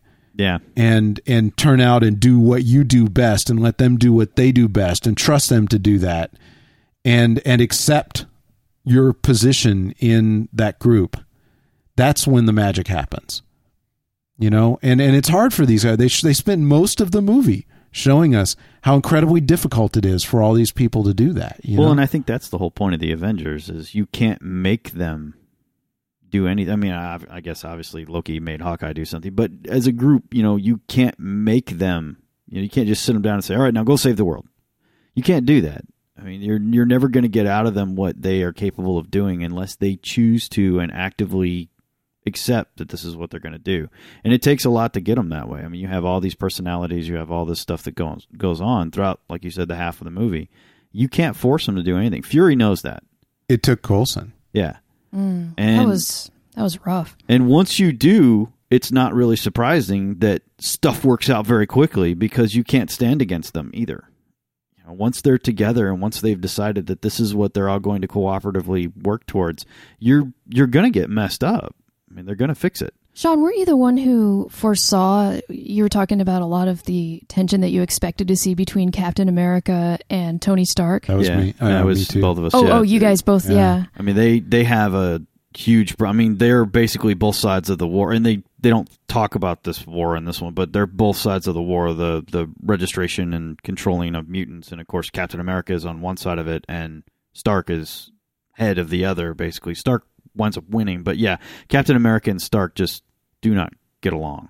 Wait, I'm confused. What does mutants have to do with it? The Civil War. Okay. I haven't read the... X-Men are Marvel as well. They're in the Marvel universe. Sure. So technically, the war that's going on, the Civil War that takes place around the registration of mutants, all the Marvel characters are involved in it. And Captain America as well. I'm not an expert, but I know the basics. Captain America is essentially on one side, heads one side of it, and Tony Stark heads the other. Oh, see, I didn't have all of that going in.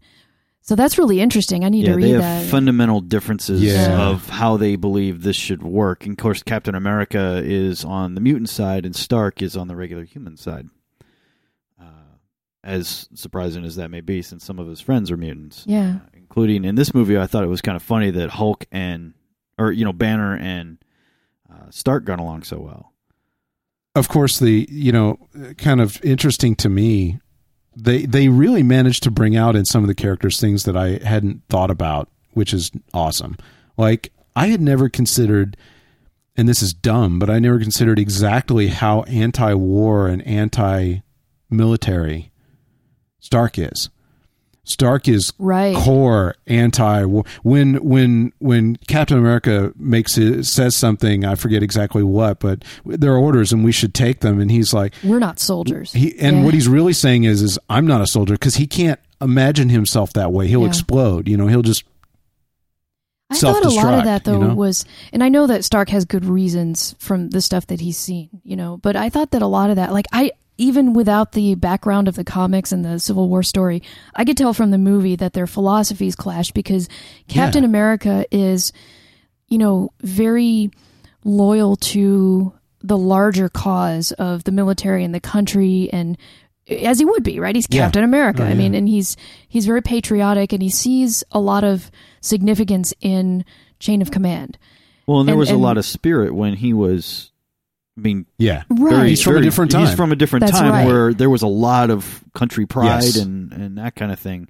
So, I mean, as Coulson pointed out, right? Yeah, of course he'd be like that. Yeah, exactly. And Stark, I mean, like I said, even though he may have other reasons to be against the war, like what happened to him in the first two movies and stuff, I got the sense that Stark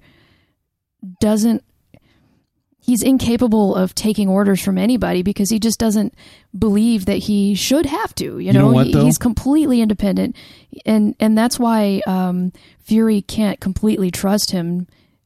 Back in Iron Man 2, he can't completely trust him. He's like, "We'll bring you on as a consultant," because Stark won't listen to anybody except Pepper. Sometimes. See, I thought that, and that's exactly what I thought going in. I had mistaken all of that, I think, and I say mistaken, I'll tell you why, but is because I thought that's him. He's just he just does his own thing, and yet in this one you'll notice that once the Avengers really came together, once Coulson gave his life, and they all came together and realized what had to happen, and they all let go of their own damn issues and worked as a team. When they hit the ground, you'll notice what he did. The first thing that happens is that Tony Stark turns to Captain America and says, "What are we doing?" Yeah. Because he knows that Captain America is the leader.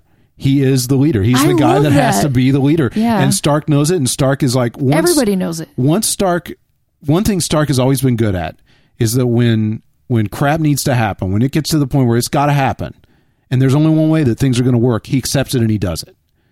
And that's it, He accepted it. He knew that Captain America was the leader. He's in charge. Well, he also was in charge because he was leading, not like, we were talking about this before the cast too. If you look at somebody like Cyclops is in charge because Professor X says he's in charge. Right. Yeah. Captain America's in charge because he's leading them. It's just like they demonstrated in 2 seconds in the movie when he tells the cops and firefighters what to do, and they look at him like, why should I listen to you? Why should I take orders from you? Yeah. And then he takes care of things and turns back to him, and the guy just turns around, doesn't even ask, and he goes off to do his thing. That was funny. You know? Yeah. It's just it's an example of that. It's on a larger scale. I love watching Captain America in the action scenes. I got to say, the action sequence for the last part of this movie was just riveting. I've been to so many action movies where the action was just overwrought and you couldn't tell what was going on, or, you know, you'd kind of lose interest at points if it got on too long and the same kind of stuff over and over. I never lost 15 interest. minutes long. Yeah, I was on the edge of my seat just every moment, and they kept switching and giving us enough character and everything just to keep it fresh. But I have to admit, watching Captain America fight was awesome because I know that he can't fly and he can't, you know, No. he's like we had said before, his superpower is that he is, It's hard. you know, wise and yeah, he's kind and he doesn't want to fight, but he'll do what has to be done, and he's loyal, and, you know, and he's also really, really big and muscular, but that doesn't, you know, If you shoot the shield Captain America, the shield is pretty helpful, I think. because it's indestructible. Right. If the which is one of those items like we were talking about it. Sean was talking this morning. I'm sorry, I didn't mean to like steal your thunder here. Tell me if Sean was talking awesomely about how that moment with the shield when Thor whacks the shield and it like you know, you see it ring out and move the clouds back and everything, and it's like it's just one of those moments. You said it was a buy-in moment, right? Yeah, there were two for me in the movie, and that was one of them. And like it's because I like when Hulk couldn't pick up Thor's hammer. Yeah. oh yeah. You are definitely That is awesome. not cut out That for was that thing. awesome. But Sean was talking about how as a kid he always thought, and I agree, I was the same way, how a shield just seemed like kind of a lame weapon, you know, a lame item to give somebody, and yet it's indestructible, world changing, you know. You can No do kidding. anything with it. You know, It was cool when there were like trucks falling out of the sky and Captain crouched down over Black Widow and like held the shield over both of them. Yep. And I was thinking, is that really gonna? Oh yeah. Oh yeah, it's indestructible. It's indestructible. Yeah. And and I'm just wow, you know, there was a moment too, like when, and sometimes you wonder why they do something, and I think I'm going to find more and more of these as I watch this movie again. There was the scene where after so many times and Captain America saved the day, you know, and yet here he is fighting beside Thor. Thor is a god. Like, he's godlike, whether you know, he doesn't require people to worship him or anything, but essentially, you know, holy crap, you just about can't kill him, right? Captain America, if you shot Captain America, he's dead. Yeah. And he's fighting like round for round with Thor. And there's that one point where he gets up and it looks like he ain't going to get up too many more times, you know, and he's just ready to. I'm like, why did they show me that? And they showed you because his power is heart and he has so much of it.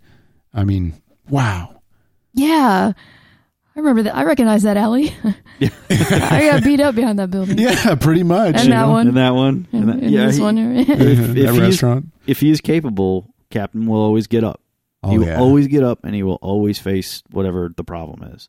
That's really all you can ask. And he doles out those roles. Oh, yeah. It's like, okay, Hawkeye, you're going to do your thing. And This man has been in infantry battles very recently. Yeah. I mean, well, at least to him, anyway. I mean, he's been planning infantry ops and special ops for his whole his adult life, his whole essentially. life. You know, so this is nothing new for him. He can see and identify the aliens are new, but this is most of it. Whatever. Is nothing, yeah, it's whatever. It's danger. You know, that's what he does. And he's very good at it. So it was cool to see Stark actually, I won't say admit, but realize. accept. That this is something that he needs to be doing. They send Stark to negotiate.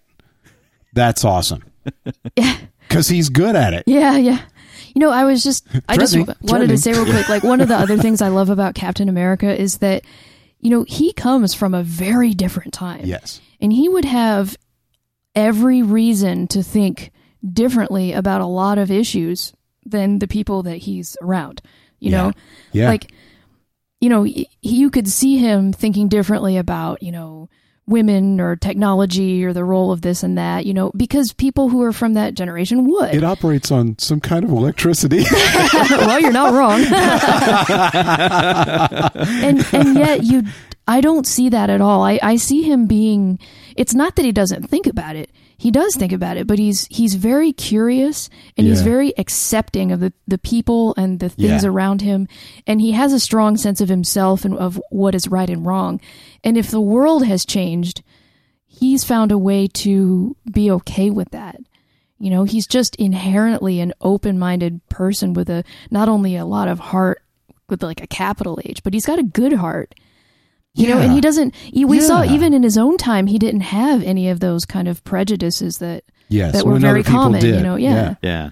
If there was anybody who could handle it today. Yeah. I mean, he's built kind of that way. He was more modern. Yeah. In the first place, we just finally caught up to him, really. And I love that even though he's low tech, so to speak, the computer was taking too long. That was awesome. I mean, he doesn't, he goes about things differently. But they still work. I mean, you still need boots on the ground. Yeah. And his boots on the ground are pretty damn impressive. Speaking of boots, one thing that I think, dark superhero movies are kind of having a moment. They have for a bit. It's sort of like Battlestar Galactica. Yeah. When Battlestar Galactica came out and they did this magic thing that was just so different and so awesome that everything just jumped on board. And The Dark Knight was the same way. When Dark Knight came out, it redefined in a lot of ways the way superhero movies work. And everybody jumps on board, and all of a sudden it's all about how real can I be? And it's like, we got to get rid of the tights, and we got to get rid of how gritty stuff. And everything has to be real. Yeah. And this movie in spades, I think, proves that that's not the point. There is a point there, and Dark Knight is important, but it's not the darkness that makes it important. What makes it important is the fact that it's taking those stories that are full of people in tights and stuff, and puts in a lot of the things that kids had in their imagination when they were reading them in the first place. And it's like, when you take a group of, and this is funny, I don't know if you noticed, but but back in the number of actors in this, I think it was IMDb, I read that this movie had I can't remember if it was more like Academy award nominated actors than like most movies. Yeah, a few. Yeah, than most. I mean, it's a superhero movie, but the people who are in it are like Academy Award winning actors, or nominated actors. Yeah. It's like, if you take this story, even with the tights, like my great example was when you see Captain America walk out and he's wearing part of his blue tights and calf high red boots. And I mean, that's as cheesy as it gets. But you put this. Were they red? Yeah. Yeah. Oh, yeah. And yet you put this awesome... You didn't even notice. Yeah, I noticed he had boots on, kind of cheesy looking boots. But because you put this awesome actor in it, and you tell this awesome human story with it, and you bring out these aspects that we all see in ourselves and want to think about and want to understand how to be the best people we can be and think about that. And he wears that stuff, and he's just like, yeah, this is what it is, and does this thing, and you're like, yeah, it's what it is. Okay. And you move on, and it's not cheesy, I like the way that Coulson said it. With what's going on, I think people could use a little old-fashioned. Yeah. And again, he wasn't saying that it all has to be that way, but there is something special about what Captain America brings that maybe is lacking today, And when he said that, I didn't have a lot of time to think about it because we moved on to the next thing, but I felt like that's one of those things that's going to make me think after I've seen the movie. The end, too, where they back that up, where you see... people are doing the standard negative. They need to pay for the government and stuff are doing that. And the people were like, I love that woman. Yeah. Who's I'd say thank you. Thank you. You're like, damn, that's awesome. Yeah. People get it. And you see the guy wearing the Captain America shirt. Oh yeah. There was a dude getting the tattoo. Getting a tattoo and stuff. And you're like, cool. Hell yeah. It was right where Sean got his GWC tattoo. It was awesome. Yeah, I mean, there's a lot of just, and they did a great job of showing you the spectrum.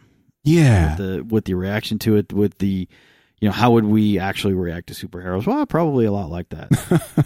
There would be a mutant registration thing. There would be a lot. And really, it's what they're doing is so important. And you see with Coulson, in his cards and all the rest of that. So Coulson is he believes in them. He believes in the system. He believes in them. He believes that they will save the planet. I mean, this is not something he's saying. He believes it. He really does. That was just brilliant. I've just got to say the Coulson character, introducing him the way they did, kind of putting him in a fan role. Yeah. And having us kind of chuckle at him with his cards and that stuff. And he never threatened anybody. He never did anything but make the Avengers' lives better. Yeah. He always helped. Well, he did steal a bunch of Jane's stuff in Thor, but that's like the worst thing. He did threaten to taser Tony Stark and watch Super Nanny. Yeah. That was didn't do awesome. it though. Well, watch Super Nanny while you drool on the floor. But just the fact that he had gained these people's respect. Yeah. And they all liked him.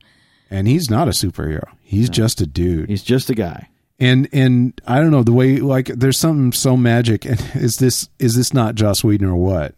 Where you kind of chuckle at him and you kind of see yourself in him a little bit. And then when he dies, the whole thing turns. That's the turning point. I mean, I hate to say it, it's like in Serenity, I mean, when things turn there too, like everything shifts gears right there. And when he dies, you're just like, wow, everything shifts gears. And Joss Whedon has such a good understanding of the human heart. And he knows just what people find important and just how to make people connect and those universals. Yeah. And at the same time can do a Hulk whack-a-mole and yes. And it's just God, that was awesome. Funny as hell. Right back around to the beginning. That was, I don't know about you guys, but about you, Sean, but when we were there, it was like that moment where Loki's giving his bad guy boss speech. I am a god. I don't, and you see the Hulk just look at him kind of confused and then grab him, and it's so fast and weird. He looks like a little doll, like a little rag doll. Wham. He goes on gorilla. And then just takes off, and that look on Loki's face, and you're just like, our whole theater was like silence, and then applause and everything. You were just like, oh, it's awesome. Yeah. It's funny because that work out for you. You think, because you're used to these boss grandstanding things when they have a trump card. Yeah. Loki had nothing. He had unrealistic expectations, and you're trying to stare down the Hulk. This is not going to work. For you. And they don't even show the Hulk grabbing him. You just cut back to Loki, and he just grabs him from off screen and just slips him around, and he goes all gorilla style on him. It's so fast. It's like, it's not like he looks like he's trying to stomp out a mouse with him. Wham. Yeah. It's ridiculous how fast it is. You're just like, whoa. By the way, Tom Hiddleston did an awesome job as Loki. Too. Awesome. I mean, holy crap. You can see the Shakespearean, the theater trained actor in him. And the way he get that creepy kind of triumphant smile a bunch of times throughout the movie when he'd see things kind of going his way. In the moment he's very subtle. The moment with Black Widow when he really did creep you the hell out, that was awesome. It's sort of like Patrick Stewart. Patrick Stewart, true Shakespearean actor, he puts on tights. It is not funny. It's not cheesy. It's not funny. You're like, oh, okay. He just sells it. And you can put this guy in a Monarch costume, and it's still. I don't think anyone else could get away with that. Every time I see, I'm like, I want to be like, I'm waiting for the wings, and I bought it. So, Dr. Girlfriend, there is something to be said about that. Yeah, I mean, the dude can get in the stanza. One last thing, I feel like we can't move on without talking about is Nick Fury. I've always.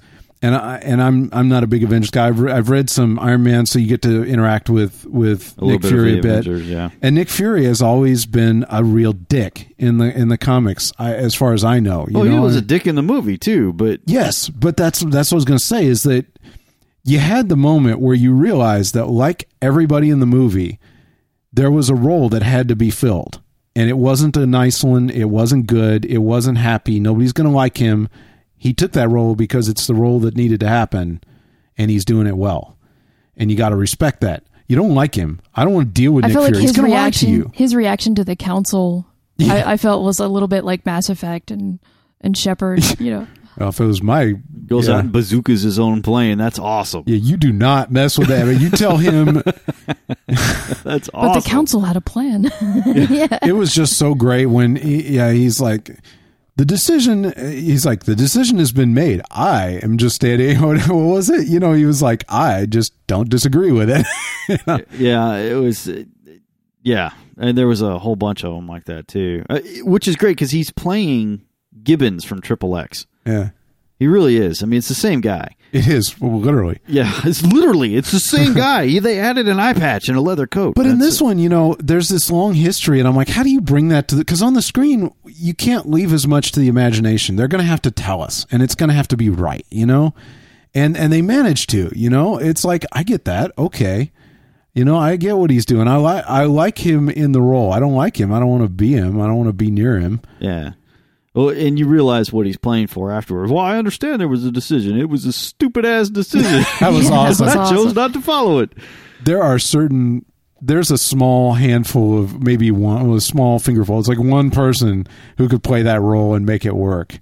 Yeah. And you see why they picked him for it. Well, who else are you going to get? I mean, could you think of almost anybody else who could deliver that with the same kind of... I mean, it's a corny line. And yet out of him, you're like, works. Okay. You know, I mean... Well, Sam Jackson has kind of an authoritative presence. You know, that's a nice way of saying it. Well, he would have to shut it off. I mean, yeah. And it's kind of natural to him as a person, I think. So, you know, even when you see him like palling around off screen in an interview or something, he really commands a lot of attention, a lot of respect. You shut it off, you get Mace Windu. Yeah, exactly. That's exactly it. I mean, in this one, you expected him to follow up with the line, I'm sorry, did I break your concentration? You know, I mean, you expect that to come after it. With Mace Windu, you keep waiting for it, and you never get it.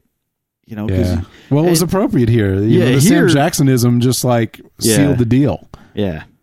And he doesn't do it all the time. That's what's cool, is it's just, it pops out at the right time. You know, you're like, you need somebody tough enough to, I don't know, to handle this group. I just remembered poor Stellan Skarsgård who looked awful in this movie because he was under Loki's power. So like even his teeth were like all mangled and he was all sweaty and it was kind of sad because I know it was. He was sad. Just so excited, and because he wasn't himself and he didn't know how to handle any of it. You know, it's like it was kind of sad. I'm glad they could fix him though. Yeah, and he did help. Again, I mean, nothing wasted in this movie. Yeah. You know what I missed, what I was really hoping for and just didn't get much of, was Thor's joy. Thor's smile, you know? Thor was not as major a character in this movie as which just makes me really wait for Thor 2. Yeah. But I want to see Thor with that like grin, that enjoying life kind of attitude again, because that's one of the things I love most about him. And in this movie, he was just very serious, very, you know, kind of angry or upset all the time. Well, his brother was trying to destroy the planet and bringing an alien army through a portal. So, I mean, there wasn't a whole lot to be joyful about, but you're right. The alien army was cool. It was. Yeah. There was just so much done right with a large ensemble cast of superheroes who in and of themselves have stories and things that you want to know about. And I don't think X-Men came anywhere close. No. Good movies, but no. And they didn't portray as the, you know, what's really hard is keeping them together and focused. And in the end, right. The X-Men didn't. You got the sense that, oh yeah, it's the X-Men. It'll be fine because they're all a team. In this one, you really understand. It's like trying to hold two opposite ends of the magnet together, or, you know, the same ends of the magnet together. It's not going to happen. You can't do it for very long. And Fury doesn't even try. But you get the impression that it is very difficult to wrangle all these people and get them together. You get that with Avengers. I don't think you ever got it in X-Men. They got Wolverine right in X-Men. They got all of them the right Avengers are a very reluctant team. Yeah. And they're only brought together in the most desperate situation because they're so powerful and so different from one another, and they work in such, and they've had to go through so many traumatic experiences to be who they are and to learn how to live like Banner. You know, I mean, it's really traumatizing for him to go through this stuff, and that's why he hides out and tries to go to remote locations and just settle in and help people. And it really is, in case of emergency, break open Hulk and Stark and, you know, the rest of them. And it's just, you get that impression. You understand what it is to try and wrangle these people, because it's not easy. And you can't make them, like I said before, you can't make them do anything. They have to choose to, and they have to be fully bought in before you're going to get any kind of results that you want out of them. And even then, you better give them a clear, you know, wide berth, because it's going to be messy. You know what my favorite moments in this were? What? They were the moments where these superhuman characters learned lessons from each other. You know, it was like when Stark and Banner were in the lab and they're having their discussion, and Stark was talking about, you know, about being okay with being who you are and what you are, and dealing with that. And when it was the most honest conversation you heard Stark have about who and what he is too. Or when Captain America and you know, where Rogers and you know, and Stark were talking, I think it was again in the lab, and he was like, you know, you'd never be able to make the sacrifice. You know, and Tony learns, and he's willing to, you know, and that's something he wasn't before. Or when Rogers has to learn that the world isn't like him, and that you have to interface with a world that isn't, people will lie to you, people that you are going to have to work with, and that you may even trust later. And you have to can't deal blindly follow authority. You need to think and understand what's happening. And yet not give up what makes you you. Yeah. You know? And you know, and when Black Widow learns that no matter, despite what Loki said, no matter how many things you've done in the past, there's still humanity in there, and you can pull it out, you know? Those were my favorite moments. All of them. Yeah, I'm with you, Chuck. I think that's what glued together all the awesome character parts of this story, which is really the heart of it and what you take away from it. I mean, because it's a fun story and there's so much that happens, but when you walk away, that's the stuff that really kind of keeps ringing, ringing in your ears and in your heart for a long time. Just, you remember that and remember the feeling. Yeah, it was definitely the glue. For me, my favorite, though, I've been waiting 30 years for the Hulk to be portrayed right. Right. And I think in this particular instance, this was right. Do you like the purple shirt and the brown pants? I thought that was awesome. Oh, that was awesome. That was awesome. You got a condition, son. That was cool. Sitting naked on a pile of and he's rocks. nice to him. He's like, he's like, yeah. I brought these earlier, but I didn't think they'd fit till you got back down. Thanks. Did I hurt anybody? I love that. That's the first thing he says. Yeah, Did I hurt anybody? He's like, no. Scared the crap out of some pigeons. No. You hurt anybody? Are you an alien? Nope. Well, you got a condition, son. You gotta love the moment with where Cav looks at him. It's like, Hulk, smash. Oh, great. that was like that was like candy. Yeah, I mean, all my favorite moments, are really Hulk related moments. Hulk has always been my favorite character, and this was the first time I liked the visual representation of the last Hulk better. Yeah. Of the Edward Norton Hulk. I think visually that's if I close my eyes, that's what Hulk looks like to me. They made him a little bit smaller and a little bit less muscle than this one. I think part of that's because he has to interact in scenes, many scenes with people, and if he was as large as he was in the other one, it would be impractical. Yeah. I know they changed his face a little bit to look more like Mark Ruffalo's which face. is awesome. Which I thought was great. Yeah. I really liked it. He's more comic booky in Avengers. Right. I mean, and more true to the actual, I guess, evolutionary image of the Hulk in this one. I think I like the Edward Norton Hulk as far as the neck down better. But it's. But you understand, I understand, but still, the spirit of the Hulk. This is, nice. I like this one. They finally got him right. Banner and the Hulk, they're kind of a package deal for how they relate to each other and how you see them. This was the one for me. This is the one I've been waiting for forever. They did him great. So those are my favorite moments with it. Well, there's always more to talk about with this movie, and hit us up if you want to, because we'll talk with you about it. And holy crap, if you haven't seen it, you really should. It's a fantastic movie. It's fun and it's meaningful, and it's just a ride. It's so fun. Yeah. Well, Audrey, anything you want to add? No, that's it. I'm happy with that. I'm so glad that we saw it so early on and didn't wait. Me too. John? Yeah, I'd say that this was probably for me, it's probably the best superhero movie I've seen. I'll rank it number one over even First Class or anything like that, which was pretty up there for me. But God, First Class is amazing. It is. This is a different kind of amazing. It's kind of a different. It's even a shift from some of that. So really, really well done. Super happy. You should, if you're into comic book movies at all, you need to go see it. What Sean said. We'll see you next week. On behalf of everyone here at GWC, thanks for listening. And thanks to all who make GWC possible, including producer Soleil, forum moderators Badger Spoon, Pike, and Frack and Talos, GWC Book Club Maven Casilda, and tech guru Juan Drew. Remember, if you'd like to share your opinions with the GWC crew and listeners, you can call us anytime at 214-296-9229, extension 701. You can also contact us via galacticwatercooler.com, our website and blog. But you should really spend some time over on the GWC forum. GWCers really are the friendliest people in sci-fi, and we're always rewatching or group reading something fun. You might even find a GWC meetup somewhere near you. GWC is funded by advertising and by listeners like you. For information on how you can donate, visit galacticwatercooler.com/support. Finally, special thanks to Ferris and his friends Encoder and Jim Minadeo for GWC's sweet theme music. For more Encoder, visit them at myspace.com/Encoder.